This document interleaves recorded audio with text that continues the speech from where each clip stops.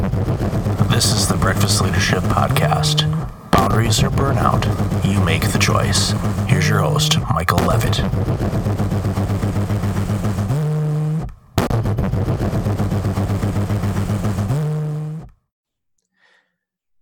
Welcome to another episode of the Breakfast Leadership Podcast. It's Michael here, and today I've got Mari Ryan on the line. Hi, Mari. How are you? I'm great, Michael. Great to have you here. You are the CEO and founder of Advancing Wellness and the author of The Thriving Hive, How People-Centric Workplaces Ignite Engagement and Fuel Results. So what prompted you to write a book? I always ask people, fellow authors, why in the world would you want to torture yourself to do that? Yeah. Now, it's not really torture people, but it's not as easy as you would think.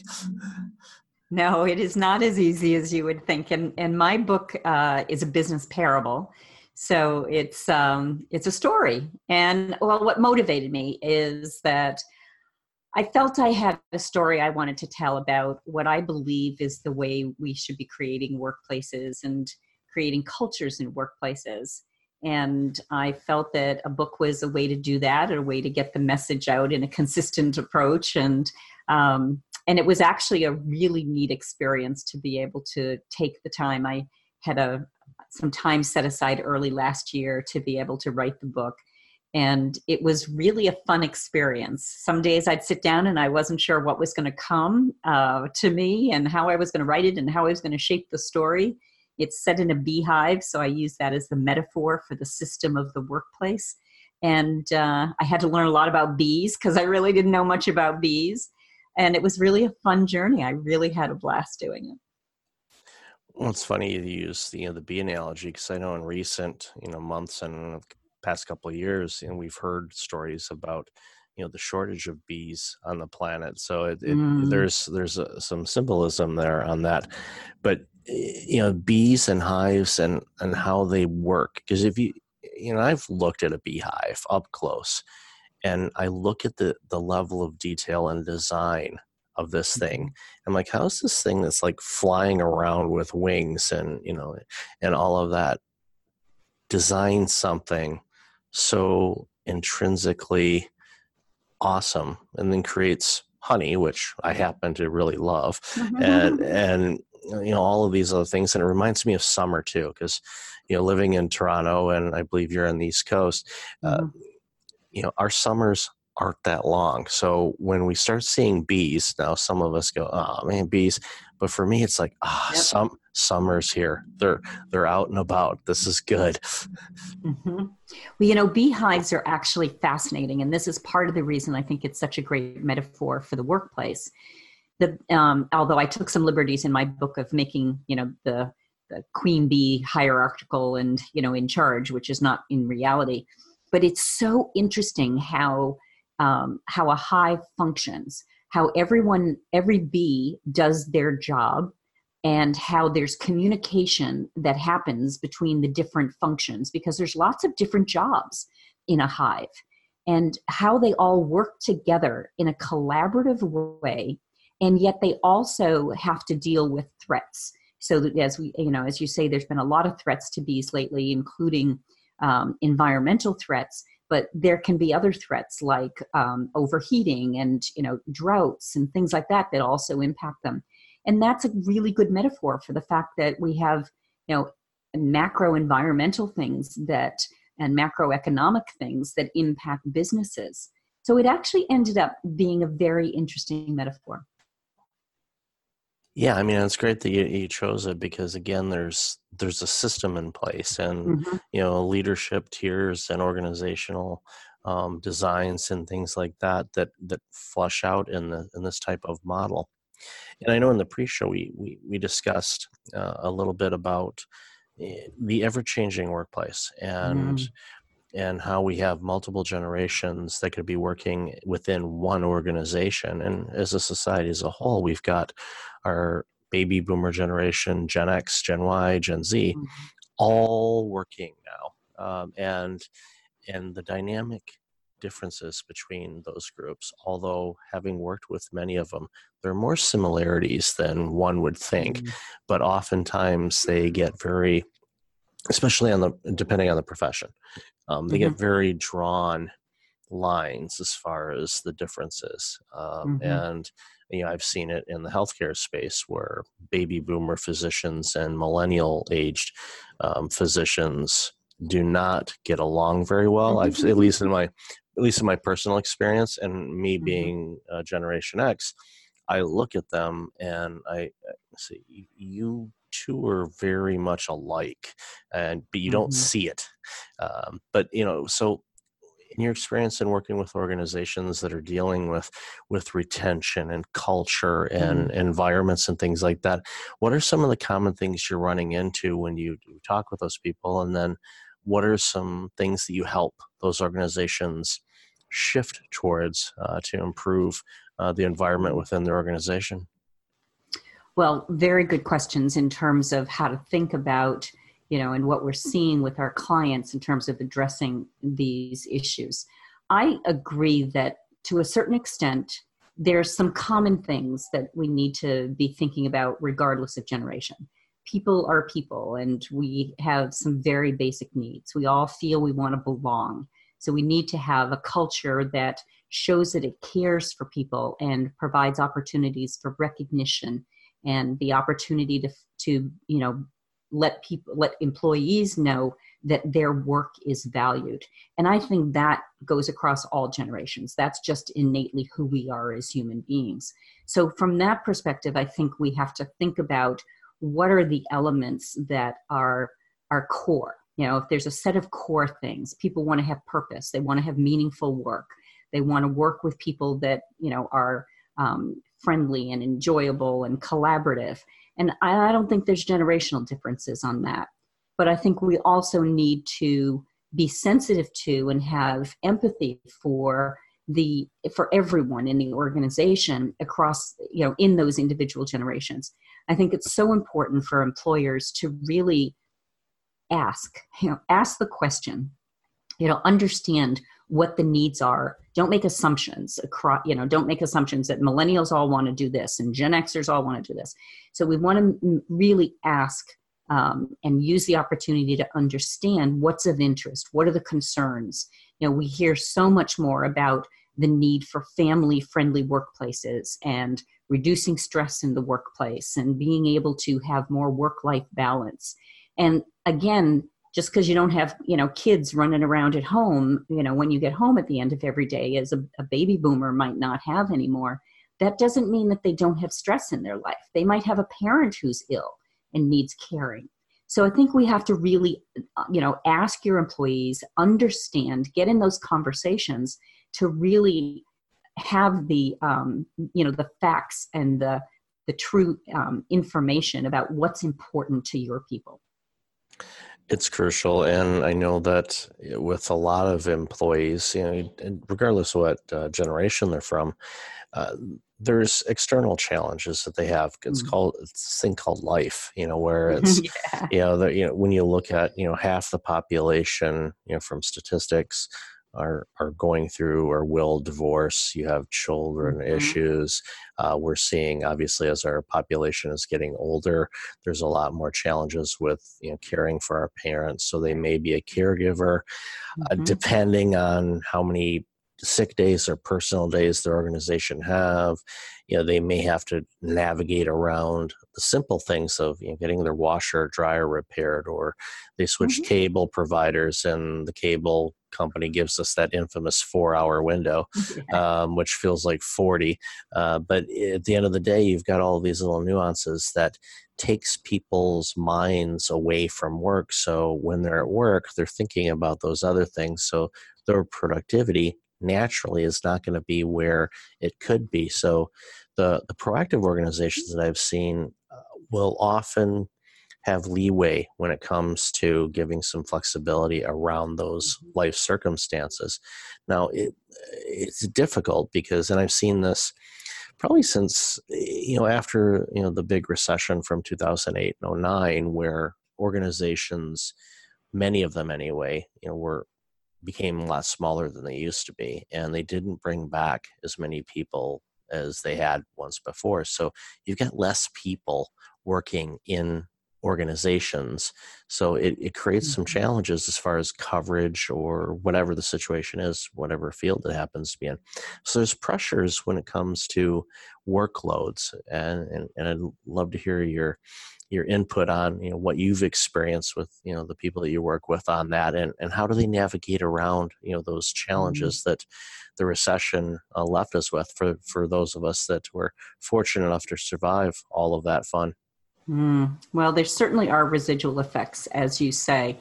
And I think, this is similar in the way that you approach much of your work, is that we're finding that in almost every organization that we work with, stress is a big issue. And it comes in part because there may be more work than there are people to do the work. And some of that's not changing. And if we don't really solve some of those root cause problems, we often hear about the wellness programs that organizations are bringing in, or the well-being programs, and they're focused on, stress resilience or stress management, or, all of those kinds of things. But my concern is that those programs are to a certain extent, they can be helpful, but if you never remove the root cause of some of the true stress, whether that's because they're short-staffed, whether it's because it's a toxic workplace because of personalities, whether it's a place that just doesn't seem to care for their people, whatever the issue may be, you've got to resolve those core issues, or people will just really feel like, this is, just putting a Band-Aid on a bullet wound. It's not going to really matter.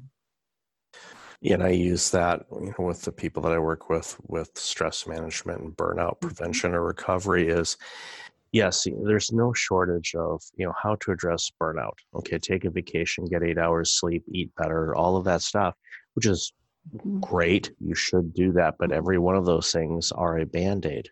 They're not going to get to the core reason or reasons why someone stresses out in the first place. If it's an executive, oftentimes, they've been really successful as they rose to the ranks and became somebody that's in the C-suite, and they got there. It's like, congratulations, you're the CEO. You've never had any C-suite training, but here you go. And they have to shift their mindset from being somebody that was used to doing and managing and all of that to someone that is directing. That's two different worlds. And sometimes they struggle with that. And oftentimes too, they were so used to getting those accolades of you're doing such a great job and rising through the ranks. It's almost like an addiction in a way where they want to continue to do that. So they continue driving and pushing.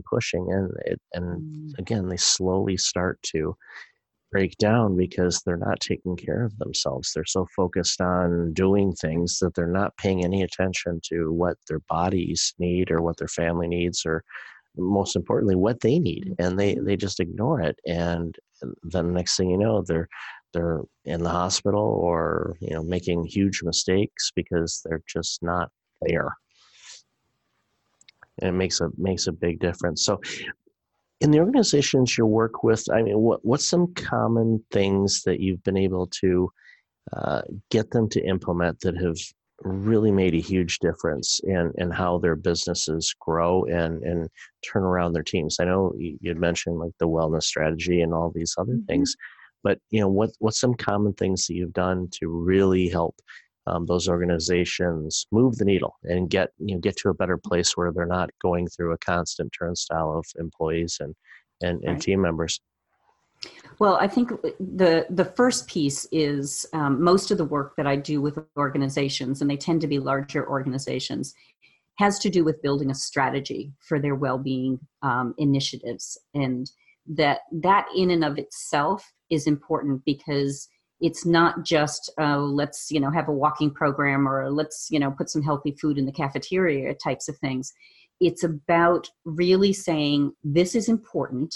This is an important element of our talent management and our employee experience. And we are going to, can you hear that? Sorry to interrupt. There's an electrician working below me. Sorry. Can you hear it? Yeah, I can. I can edit this part out. That's no problem. Yeah, I just don't know how long he's going to be there. Let me just see if I can. I usually tell him, I told him yesterday, I had a radio interview yesterday.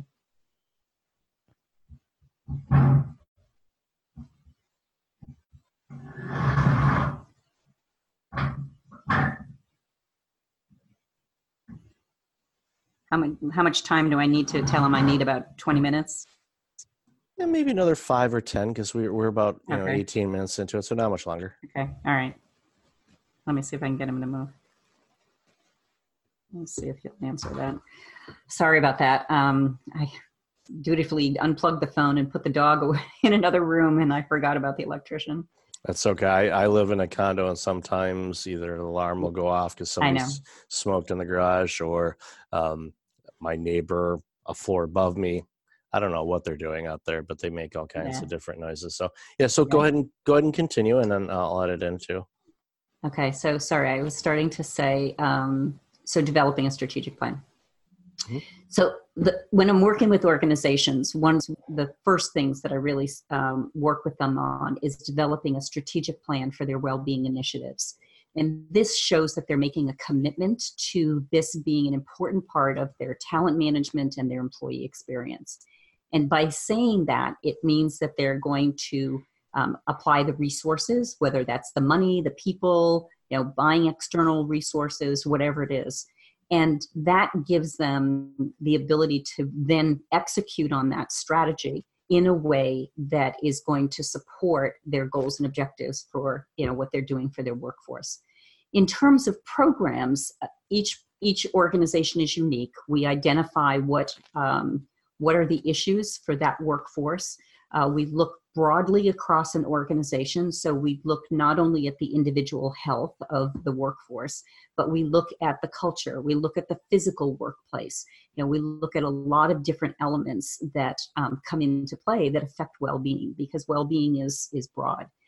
And we use a model that's based on Gallup research and some of the work from the Gallup team that has 5 elements to it. And those are physical, which, is, they call it physical. I call it energy, because it really feeds our energy for us to be able to function well.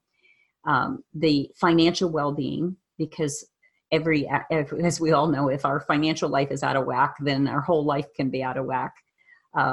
Community and connection as elements of how we're collaborating, how we're connecting with people, both in the workplace and in our community. And at the core of it is purpose. So how do we as individuals have a purpose that gets us out of bed every day, that motivates us, that keeps us going? And also what's that connection to the purpose in the organization? So we definitely look broadly. I would say some of the kinds of things that we're seeing as issues with our clients generally fall into the areas of sleep. Has been, over the last couple of years, a huge issue. We just don't get enough sleep. And the quality and quantity of sleep are, sometimes both lacking. So being able to support employees and give them resources to help them sleep better, which obviously is going to give us more energy. And the stress is actually always, pretty much always a big one. Our lives have changed over the last 10 years with the introduction of various technologies, so that we're constantly tethered to our workplaces. We're constantly tethered to our homes as well, and our families, which can also be a source of stress. So there's that balance that we have to find in the way to integrate both of those. So I would say those are probably, and that goes to, in some industries in the work that you're doing, burnout. We hopefully don't get to a point of burnout, but the stress indicators can sometimes tell us that we need to be working on this now so that we can avoid burnout.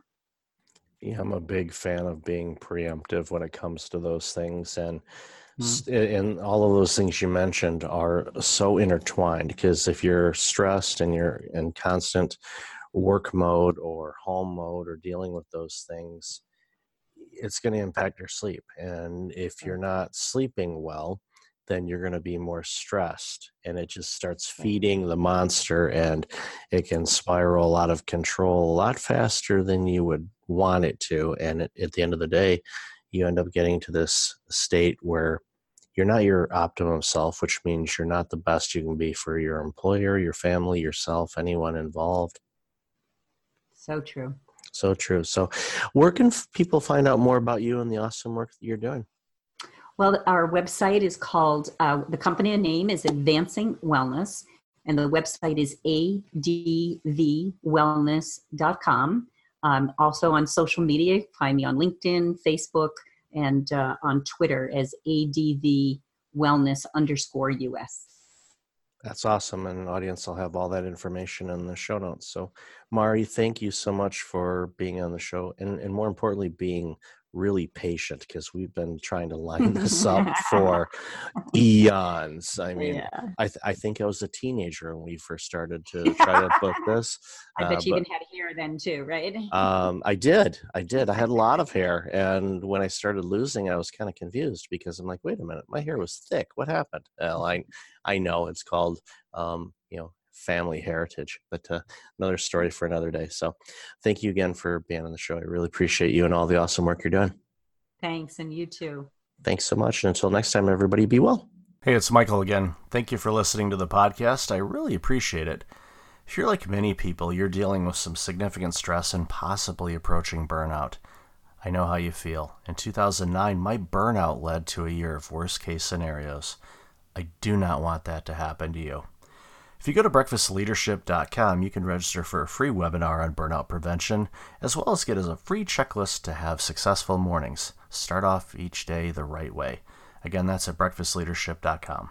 Also, since you are a loyal podcast listener, I'm asking you to like, rate, and review my podcast on iTunes. I look at all the reviews and appreciate your comments, and it helps other potential listeners discover the content I have on the show. I appreciate you, and thanks again for listening.